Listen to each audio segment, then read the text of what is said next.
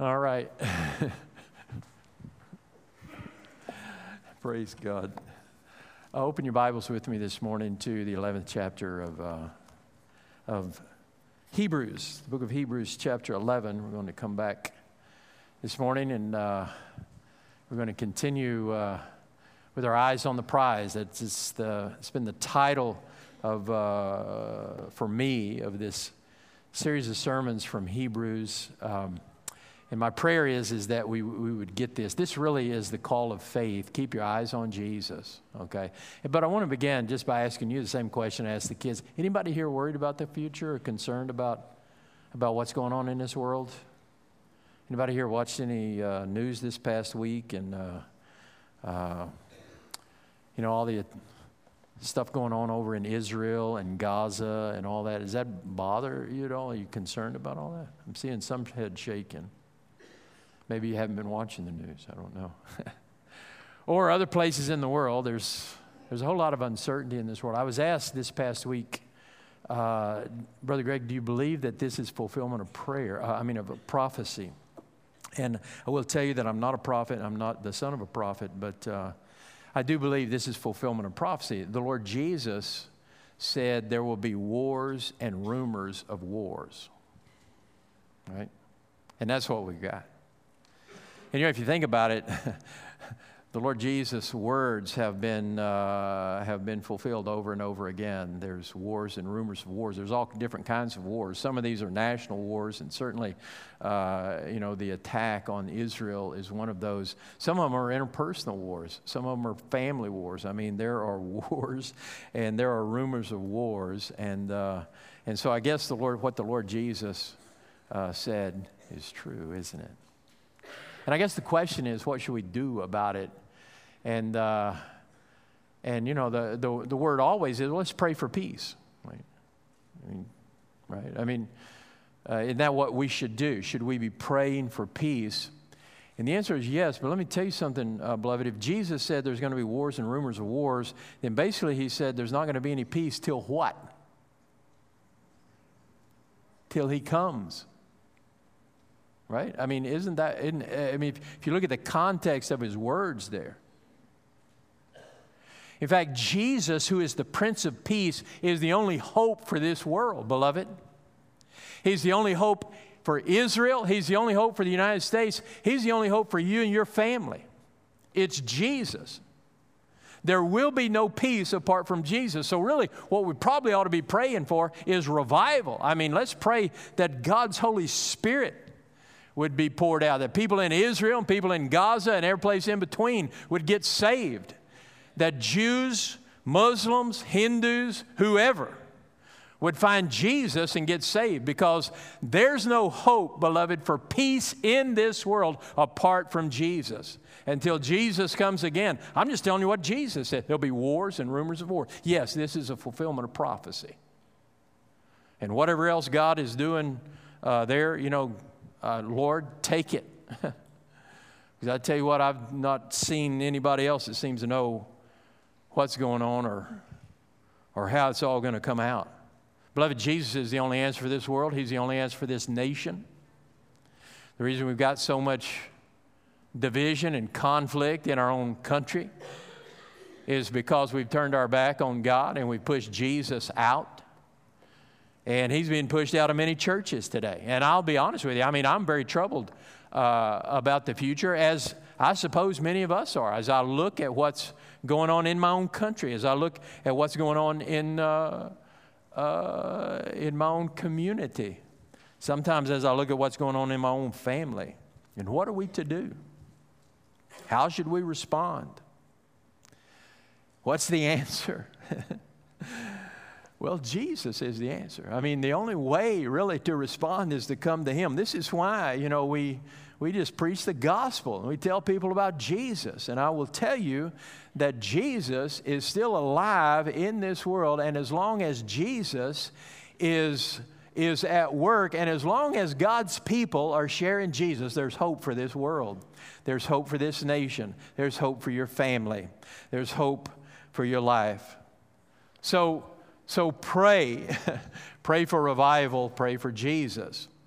And I mention that because in 1984, Donna and I and our two small children, our son was born that year, we came back to Texas. I was in the Navy. We were serving up in Idaho. I was instructing at the Naval Nuclear Facility up there. And we went out to Plainview, Texas. My grandmother, I'll just call her Nan. Nan lived out there. That was my name for her. And her name was Dolly, but Nan lived there. My grandfather had passed away the year before. And so we came back to see Nan. And I sat down and told her, I said, Nan, I really believe that God is calling me to preach. Just a couple of months before in our church there in Idaho, I had basically, I don't know how else to say it other than I totally surrendered my life to the Lord and said, okay, you want me to be a preacher? And God had been calling me for some time. I finally said yes. And so Donna and I were beginning to look at what that was going to look like in our life, and how that was going to work out. And the Lord was at work in our family. And so I told Nan, I said, Nan, I think God's calling me to preach. And, I've told this story before. She said, get in the car, So we went out and got in the car, and she took me down to the local clothing store, and I can't remember. It was there in Plainview, Texas. And anyway, she bought me a suit because she said, if you're going to be a preacher, you need to look like a preacher because preachers wear suits, wear a coat and tie. She was very troubled by the fact that there were some preachers out there that weren't wearing coat and tie. And so she wanted to make sure that her preacher boy grandson was going to wear a coat and tie. So anyway, she bought me a suit. And then we were talking, and she said, Greg, this is God's answer to my prayer. And I was like, what? She said, I've been praying that God would call someone in our family to the ministry to preach. And she said, I've specifically been praying for you. I really believe that God was going to call you to be a preacher. I really believe that, and I've been praying for you. And I've told you folks before, I think, because my grandmother was very instrumental in my life. And not that my parents weren't, but she was. And the earliest memories I have is of her praying over me. She would tuck me into bed at night, and she would pray over me. She would tell me stories from the Bible. I learned the Bible from my grandmother. And then she would pray over me. And grandmothers, God bless you, all right?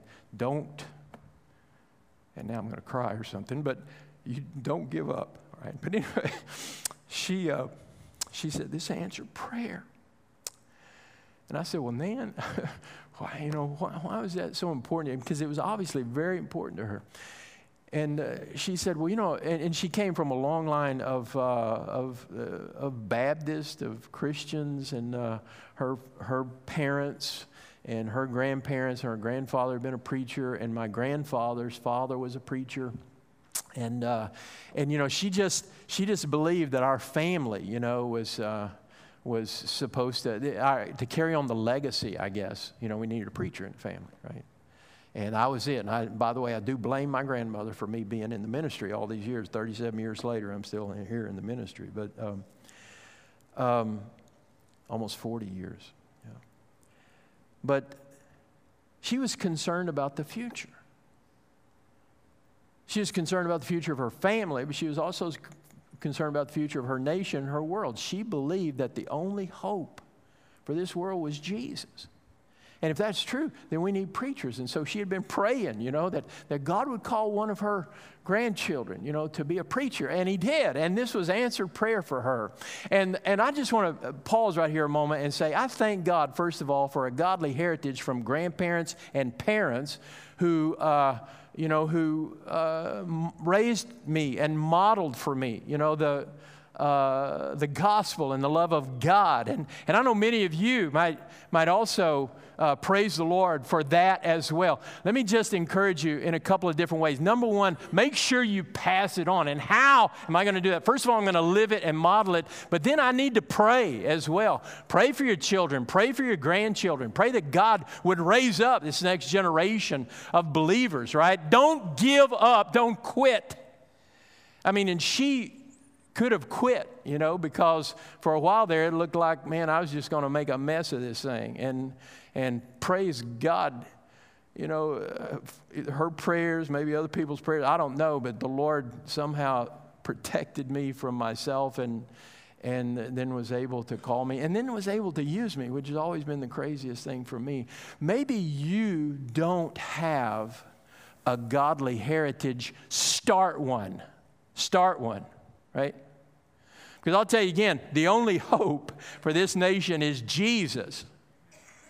And the people of God, I mean, listen, we first of all, we need to rise up. And number two, we need to be passing it on because we're not always going to be here. I'll mention that just a little bit more here in just a moment, right? If you've received a legacy of faith, pass it on and pray.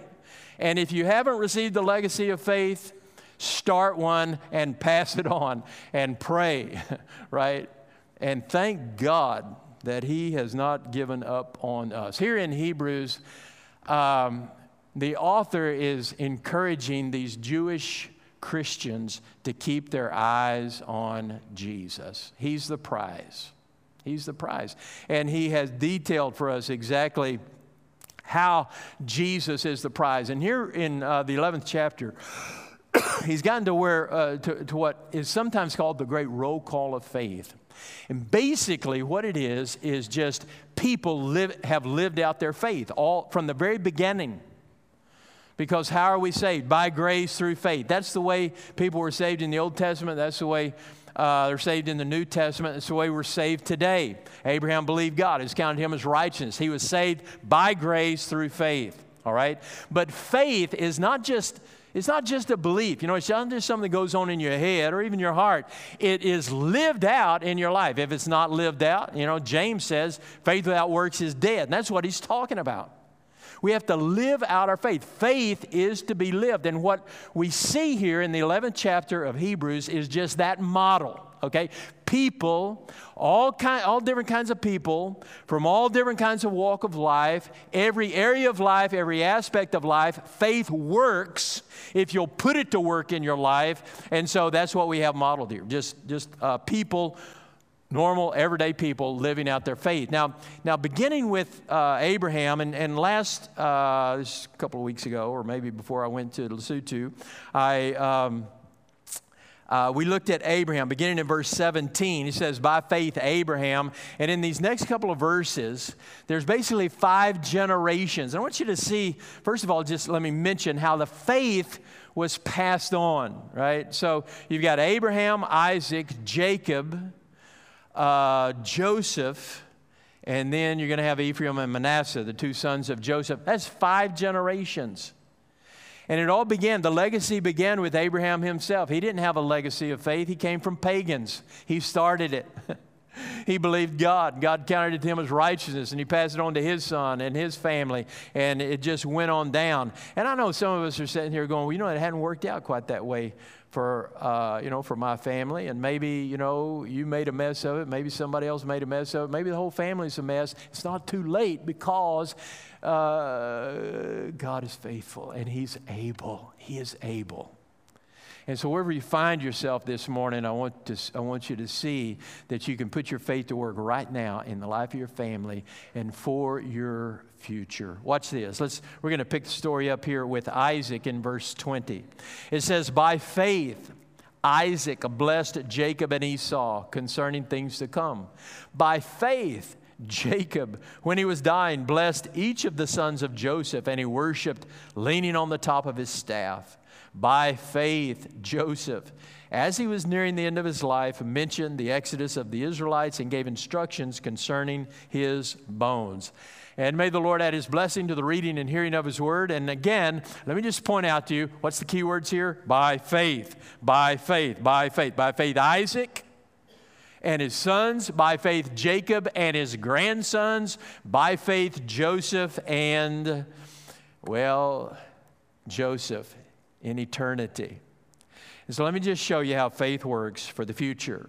All right, 3 things here, and then hopefully we'll be able to get out in time to beat the Methodist to the restaurant. Here we go. First of all, faith for the future. Faith works for the future when, number 1, when your future is threatened by betrayal. Watch this now. when your future is threatened by betrayal, you can trust God. Your faith works. And so he mentions Isaac. By faith, Isaac blessed Jacob and Esau. Now, the thing about Isaac is we know less about Isaac from Scripture than any of the other big three, Abraham, Isaac, Jacob, the three patriarchs. Isaac, the son of the promise. Abraham's big, Jacob's big. Isaac, we don't really get a whole lot about Isaac. We know, if you were to look at his life, I think probably you would say the big thing about him was he was obedient to his father. So when his father took him up on Mount Moriah to offer him as a sacrifice, he was obedient. I really think probably by that point, Isaac was probably close to 30. He might not have been quite that old, but he was an older I think he was a man by that time. He could have overpowered his father. He was obedient to his father. And then he waited until his father found him a wife, because that's the way he had been taught. That's the way things worked. And finally, Abraham decided it was time that he get a wife. And so he sent a servant off. The servant brought back Rebekah, and he was obedient. He married Rebekah. He fell head over heels in love with Rebekah. And she became his wife. And then, for a while, she was unable to conceive children, but then God blessed her, and she conceived. And as she was carrying this baby, it turned out it wasn't just one, it was two. And they were at war with each other inside the womb. And she went and talked to God. And the father said, well, you've got two nations within you. That's what's going on. And they're going to be at war with each other. And so you remember how she gave birth to these two babies. The first one to come out was all red-headed and hairy. And so that's what they named him. They named him Red, Esau, Edom. And the second one to come out was hanging on to his older brother now. So the firstborn, he was hanging on to his heel. He was grabbing his heel, so that's what they named him, heel grabber, Jacob. And little Red and little heel grabber grew up with each other and in that home. And Esau was his daddy's son. Man, he was an all-American boy. He loved to hunt and fish. He was probably the captain of the football team in high school. He was just a rough, rugged guy. His daddy was just all over him. His daddy loved him. Jacob was more of a mama's boy. He took home ec in high school, and he liked to cook and clean and do all those things, wash dishes like this little brother said a minute ago, He might have been one of the cheerleaders. I don't know. But anyway, one day, Esau, you know the story. Esau is out hunting or whatever he's doing. He comes in. He's starving. And Jacob has cooked up a pot of stew and beef stew, man. And it was smelling good. It was looking good because Jacob was a good cook. And Esau said, give me some of that stew. And Jacob says, no problem. I'll give you all the stew you want. I tell you what, though, I'll sell it to you. I'm not going to give it to you. I'll sell it to you for your birthright. The birthright meant, as the firstborn, that meant he was going to get a double inheritance from the father, and he was going to get the double blessing, all right? And so that's what the birthright was all about. And Esau said, what good is that for me? If I starve to death, give me some of that stew. And so he sold his birthright. He despised the birthright and sold it for a bowl of soup. And a little bit more time went on, and Isaac at that point was old, and his eyesight was failing, and he knew he was going to die soon. And so he called firstborn son in. He said, Red, I want you to get out there and go out there and kill me a deer, and I want you to cook up some backstrap and bring it in, and I tell you what, we're going to have a good meal, and then I'm going to give you the blessing. I'm going to pass it on to you. And so Esau said, I'm gone, Dad. I'll be right back. And boy, he took off. But Rebekah, Isaac's wife, had heard that, and she didn't want Esau to get the blessing. She wanted her favorite, Jacob, to get the blessing. And so she said, Jacob, they concocted this ruse in which she would cook up some meat and disguise it as backstrap, I suppose, and then they put some hair on him, they put some skins on him, and they put Esau's clothes on him so it'd smell like Esau. And they deceived Isaac. They tricked him. That's his own wife. His own wife conspired to trick his own son. And it worked. And he gave Jacob the blessing. And right after the blessing was over, then Esau came in with that crook backstrap and said, I'm ready for the blessing, Dad. And Dad said, who are you?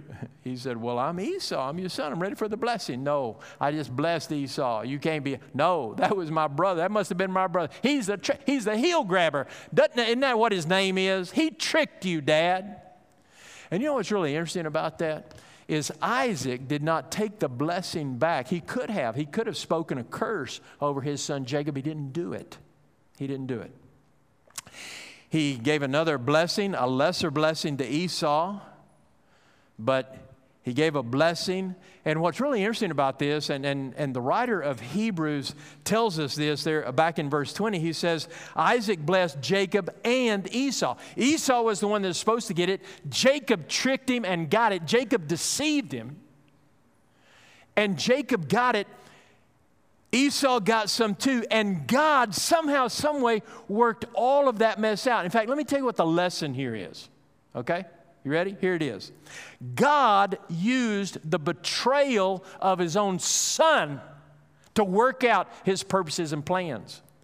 In fact, you know, Jacob, his descendants turn out to be Israel, right?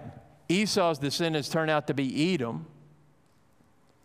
Some people think that maybe Palestinian might be a way they're described these days. Isn't that interesting that those things are still going on over there? Isaac trusted God, even though he had been betrayed.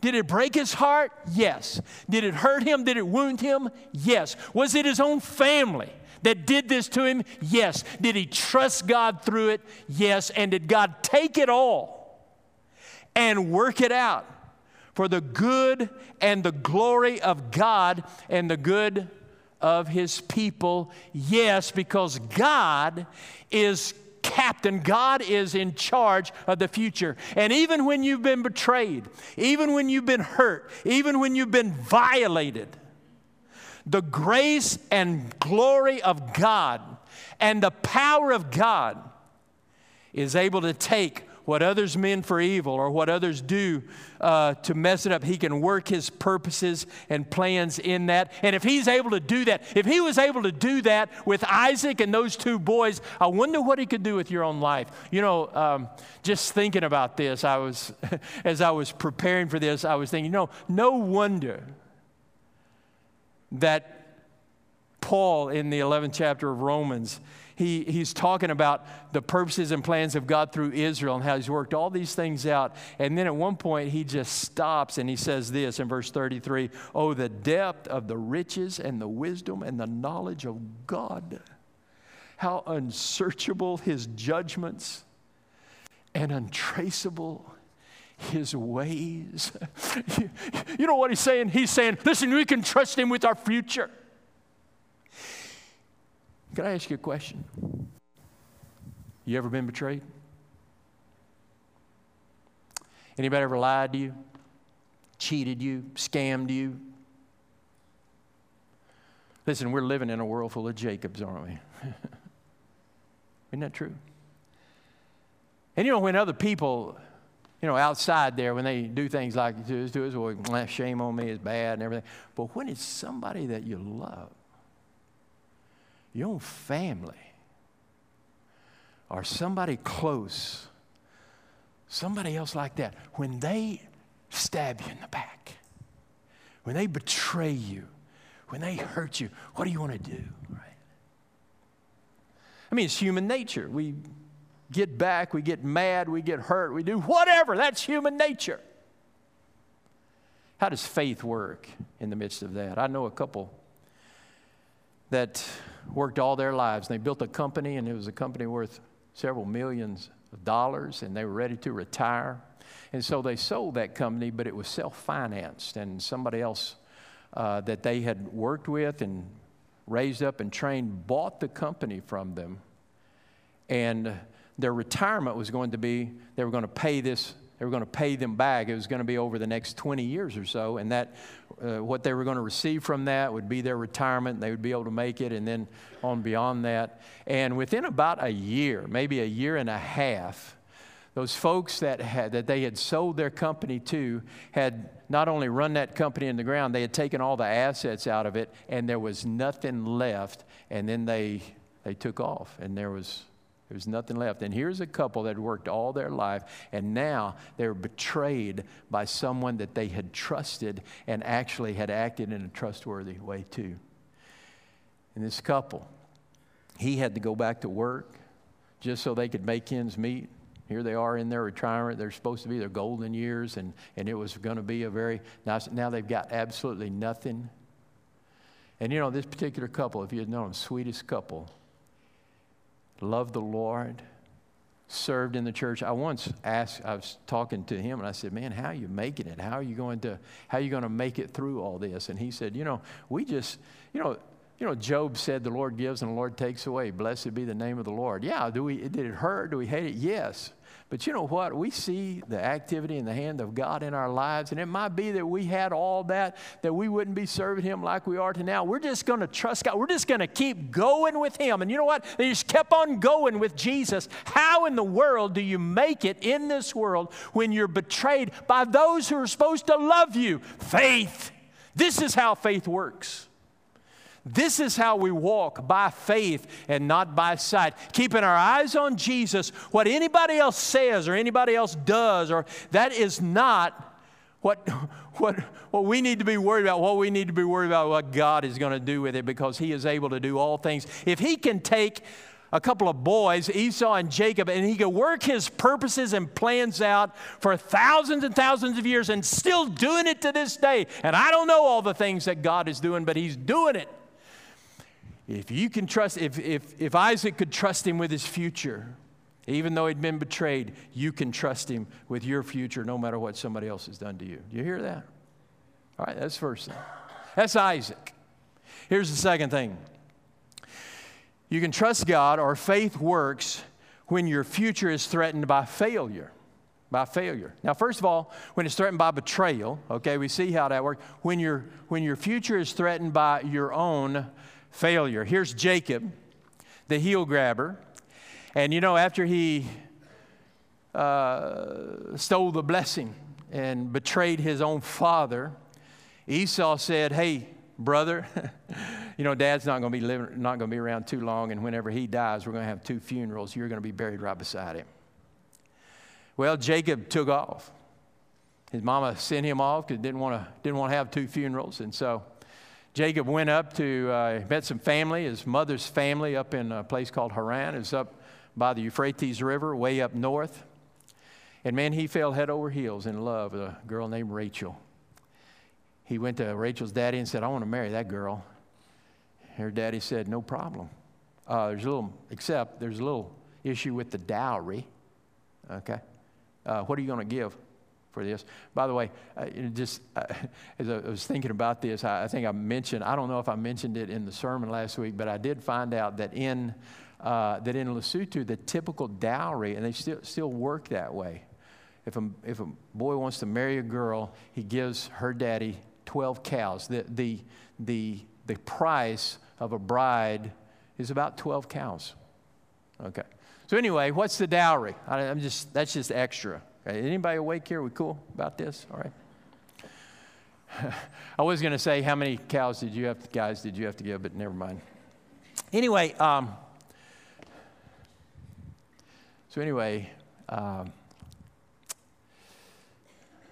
was I? Yeah. So Laban said, yeah, where's your cows? I don't see any cows here. And Jacob says, well, I don't have any cows, but I tell you, I want to marry her. I tell you what if I worked for you 7 years and then you give me Rachel as a bride? Laban said, man, that sounds like pretty good. Okay, 7 years of labor ought to be worth about 12 cows. All right, so let's do that. So he worked 7 years. It seemed like a day to him, man. He was so in love. Every day he'd see Rachel. Man, he just couldn't wait to marry Rachel. And day came, he worked his 7 years. The day came, they had this big wedding ceremony, and everything works out great. It's all wonderful and perfect until the next morning he realized that Uncle Laban had put a little switch in there. because Rachel had an older sister named Leah. And he ended up marrying Leah and not Rachel. He goes to Laban and says, look, what happened here? I worked these 7 years for Rachel, and you gave me Leah. And Laban said, oh, man, I forgot to tell you. Did I forget to tell you this? We've got a custom around here. I can't marry off the younger daughter till I marry off the older daughter. You worked 7 years for that older daughter. I tell you what, work another 7 years, I'll go ahead and give you Rachel too. Right? The trickster was tricked. The trickster was tricked. If you look at Jacob's life, I mean, his life is just like one crisis, one crisis after another. I mean, he just went from one thing to the next. Man, his whole life is almost like one big failure. I mean, a flop. Stayed there 20 years. He's on his way. He's finally on his way home. He hears that Esau is coming to meet him with 400 of his men. And finally, the trickster has run out of tricks, man. He don't know what he's going to do. And so he puts everybody else in front of him, and he spends the night by himself by the little brook, or the Wadi Jabbok. And that night, God showed up. Scripture says the angel of the Lord met Jacob, and Jacob just couldn't just listen to him again. He had to wrestle with him, so all night long he wrestles with the angel of the Lord. Finally, the Lord reaches down and actually shatters his hip. And then he just reaches out and holds on. The grabber now grabs on to Jesus, because the angel of the Lord there was the pre-incarnate Christ. That was Jesus in the Old Testament, okay? But he reaches out and he grabs on and holds on. Jesus says, I think you need to let go of me. He says, I'm not letting go unless you bless me. And the Lord Jesus, the angel of the Lord blessed him there. And the Scripture says that and that literally changed his life. When you grab a hold of Jesus, it's going to change your life. Changed his life, but it says after that he limped. He limped. Look at what the writer of Hebrews says here in verse 21. By faith, Jacob, when he was dying, blessed each of his sons of Joseph. Let me mention that here in just a second. And he worshiped leaning on the top of his staff. Do you see that? Leaning on the top of his staff. What was that all about? He had a shattered hip. For the rest of his life, he limped along. Why? Because God was reminding him that when you come to the end of your strength and your power, when you have failed and all you can do is grab onto me, that is enough. The rest of his life, he limped on that, reminding him that he was holding on to Jesus, and Jesus was all he needed. Beloved, listen, there is a future for failures. It doesn't matter what you've done or where you've gone or what's happened in your life. At the end of his life, Joseph and this is what the writer is talking about here, the sons of Joseph, Jacob's own grandsons. He blessed them. So there's Manasseh and Ephraim, and Manasseh is the older one. He's the firstborn. And he's going to get the blessing from the right hand. So Joseph is sitting there, and he stands up, leaning on his staff. And Joseph puts Manasseh on this side and Ephraim on this side, because he's going to lay his hands on them, and the blessing is going to go to Manasseh. And Jacob does this, and he crosses his hands over, and he puts the right hand on Ephraim and the left hand on Manasseh. And Joseph's like, no, that's not the way it works, Dad. No. And Jacob says, look, I know what I'm doing, because God's got a purpose and plan for these boys, and this is the way it's going to work. And if you follow the rest of Scripture and you understand, what Esau or what Ephraim was all about, he became actually that northern kingdom. He became one of the predominant or the dominant tribes in all of Israel, and the northern kingdom was known as Ephraim. Okay? So God knew what he was doing. He took the failure's life. He took this man who was just a royal, classical screw-up. He was a trickster. He had gotten through his whole life by hook and by crook, best he could. But when it finally came down to the place he couldn't do anything else, he grabbed onto Jesus, and it changed his life. Let me ask you, this is the question that I have for you. Have you ever failed? You ever messed up?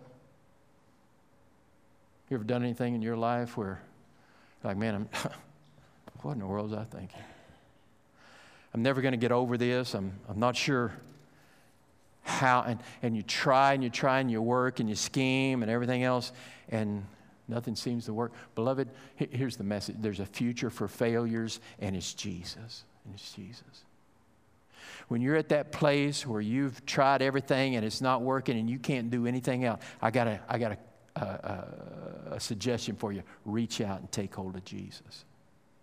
And Jesus will do it for you. You know, the last 2 days, I've been out at the prison with some of our men, and we've had a crusade out there. Started on Friday afternoon and continued all day yesterday. It's continuing on today. There's a group of volunteers out there sharing the gospel. We have seen, I don't know how many, I don't have any type of count, but there are many, many of those young men out there who've professed faith in Christ over the last 2 days. And today, there's been, I didn't say that. Somebody asked me, why didn't you tell us about this? I wasn't sure it was going to happen until just early last week, because the warden was they'd been having some mess out there. But anyway, it all came together. I wanted to back out of it. It didn't. We pulled it off, and man, the Holy Spirit just showed up. And there's a whole bunch of guys got saved out there this weekend. We've got 3 field ministers out there. 2 of them are convicted murderers. One of our field ministers, when he was 19, he was just a teenager. Might have been 18 at the time. He had been to a party. He got in the back of somebody's pickup truck because he had gotten in a fight with some guys. He had a gun, and on their just driving away, he fired the gun twice, killed a kid. He's doing a life sentence in prison. One of the other our field ministers stabbed a girl, killed her. One of the other ones committed armed robbery. These guys are massive screw-ups, losers in life. And you know, in prison they met Jesus. All of them got saved. All 3 of these guys, they're doing long-term. They're in their 40s now, and they have been in prison for over 20 years. They've got a seminary degree, all 3 of these guys, and they really are our pastors in that prison out there. And let me tell you something. You don't think that there's revival happening in this nation. Look at the prisons, because they're not the only ones. There's a bunch of screw-ups, mess-ups, people that we would throw in the trash heap and say, you're no good. Nothing's ever going to come in your life. And their lives have been changed by Jesus, and now He's using them. And I tell you what, if He can do something like that in those guys, I wonder what He can do in your life. I wonder what He can do with your failure. I wonder what He can do with all the screw-ups, you know, that are sitting in this room this morning. There is a future for failures, because by faith, listen, Jesus holds the future, and He can overcome even your failure. Okay, so first thing is, when you're betrayed, you can trust Him with your future. When you fail, you can trust Him with your future. Last one, real quick. When death threatens your future, you can trust Him. So there's Joseph. And look at what it says about him down there in verse, verse 22. By faith, Joseph, as he was nearing the end of his life, mentioned the exodus of the Israelites and gave instructions concerning his bones. Now you remember the story, and you can read about this again in Genesis chapter 50. But anyway, it's the very last chapter in Genesis. And by the way, there's more in Genesis about Joseph than anybody else. 14 chapters are devoted to his life. And there's a whole lot of different stuff that the writer of Hebrews could have mentioned here. You know, he was sold into slavery, trusted God. He was falsely accused, trusted God. He was forgotten in prison, trusted God. Became the number 2 in Egypt, trusted God. He was able to lead the country through, the 7 years of famine, trusted God. By faith, that was his life. And the writer of Hebrews here chooses this one thing at the end of his life. And what happened at the end of his life? In Genesis chapter 50, he's about to die, and he calls his brothers in. And this is what he says. It's found in verse 24 of Genesis 50.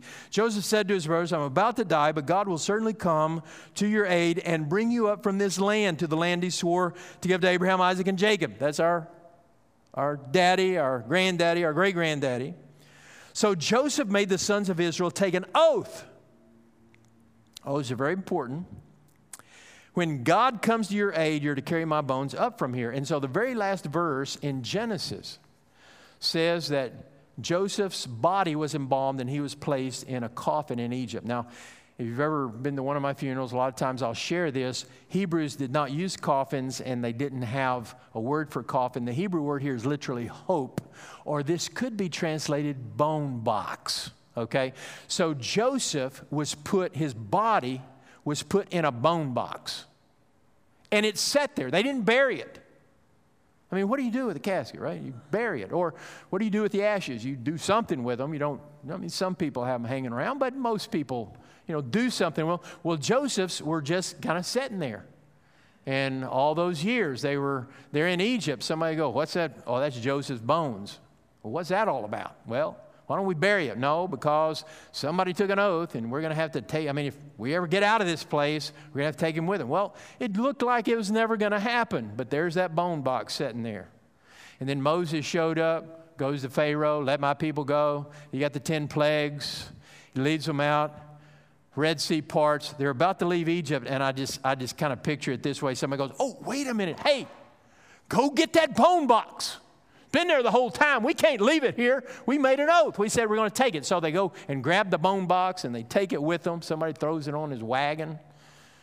For 40 years, they're traveling through the wilderness with that bone box. And then finally in Joshua chapter 24, so they've entered into the promised land now, and you got the conquest and all that. Chapter 24, verse 32, it says, Joseph's bones, which the Israelites had brought up from Egypt, were buried at Shechem in the parcel of land Jacob had purchased from his sons at Hamor, or the sons of Hamor, Shechem's father, for 100 pieces of silver. It was an inheritance for Joseph's descendants. That bone box finally found its resting place in the promised land. How did Joseph know that was going to happen hundreds of years in the future? How could he possibly know the future? He didn't know the future, but he knew who held the future, and he knew the promises of God. And so he placed his faith in God's promises. Beloved, real quick now, let's just get honest here for a second. The death rate is 100%. Everybody dies. Everybody does. You've heard me say this before. You know this. We would like to deny it. We'd like to put it off as long as we can. We're young. We're healthy. We're whatever. Everybody dies sooner or later. For most of us, it's going to be sooner. Some of us won't see the new year. Some of us won't be around this time next year. That's just the way it is. Scripture says it's appointed unto man once to die. We saw this back in Hebrews chapter 9, verse 27. It's appointed unto man once to die. To everybody's going to die. Then the judgment. Then we're going to stand before God, and we're going to give an account. There is an eternal destiny, one way or the other, for everybody. How can I make this go? How can I face death? If it's the reality, I can deny it, but how in the world do I face it? Only one way, by faith. By faith, you have a future for eternity. By faith, Jesus said, hey, I'm going to prepare a place for you. And if I go, I'm going to come again. I'll take you to myself. Where I am, there you may be also. In other words, you can trust me. I got this. You can't handle life, much less death. Jesus says, I tell you what, I'll take care of it for you. I'll take care of it for you. Beloved, the way we bury our dead is a symbol of our faith. I don't know if you ever noticed this. Again, if you've ever been out to a cemetery with me when I've talked about this, I try to talk about it every time. We bury our dead facing east. If you look at the graveyards, all the Christian graveyards, the body is laid facing east. So if you were to stand up in the grave, you're facing east. Why do we bury our dead that way? Because Jesus said, I'm going, but I'm coming again. And the scripture, indicates it's going to be from the east, the rising of the sun. One day that old sky is going to melt away, and here's going to come Jesus. And here's going to come Jesus. And those who are dead in Christ, raised, a brand new body, not to be absent from the body, to be present with the Lord, but raised in Christ Just go back and read 1 Corinthians 15 sometime. You get all that. Brand new body, never to grow old, never to get sick, never to die, imperishable, immortal. Okay, how do I know that? How can I hope in that? Jesus. Keep your eyes on Jesus. So we don't keep our eyes on death. We don't keep our eyes on this world. We keep our eyes on Jesus, the author and finisher of our faith. From the first to the last, from birth to death, by faith I'm going to make it through, and only by faith am I going to make it through. So I just ask you this morning, are you ready for the future? Are you ready for your future? You've been betrayed.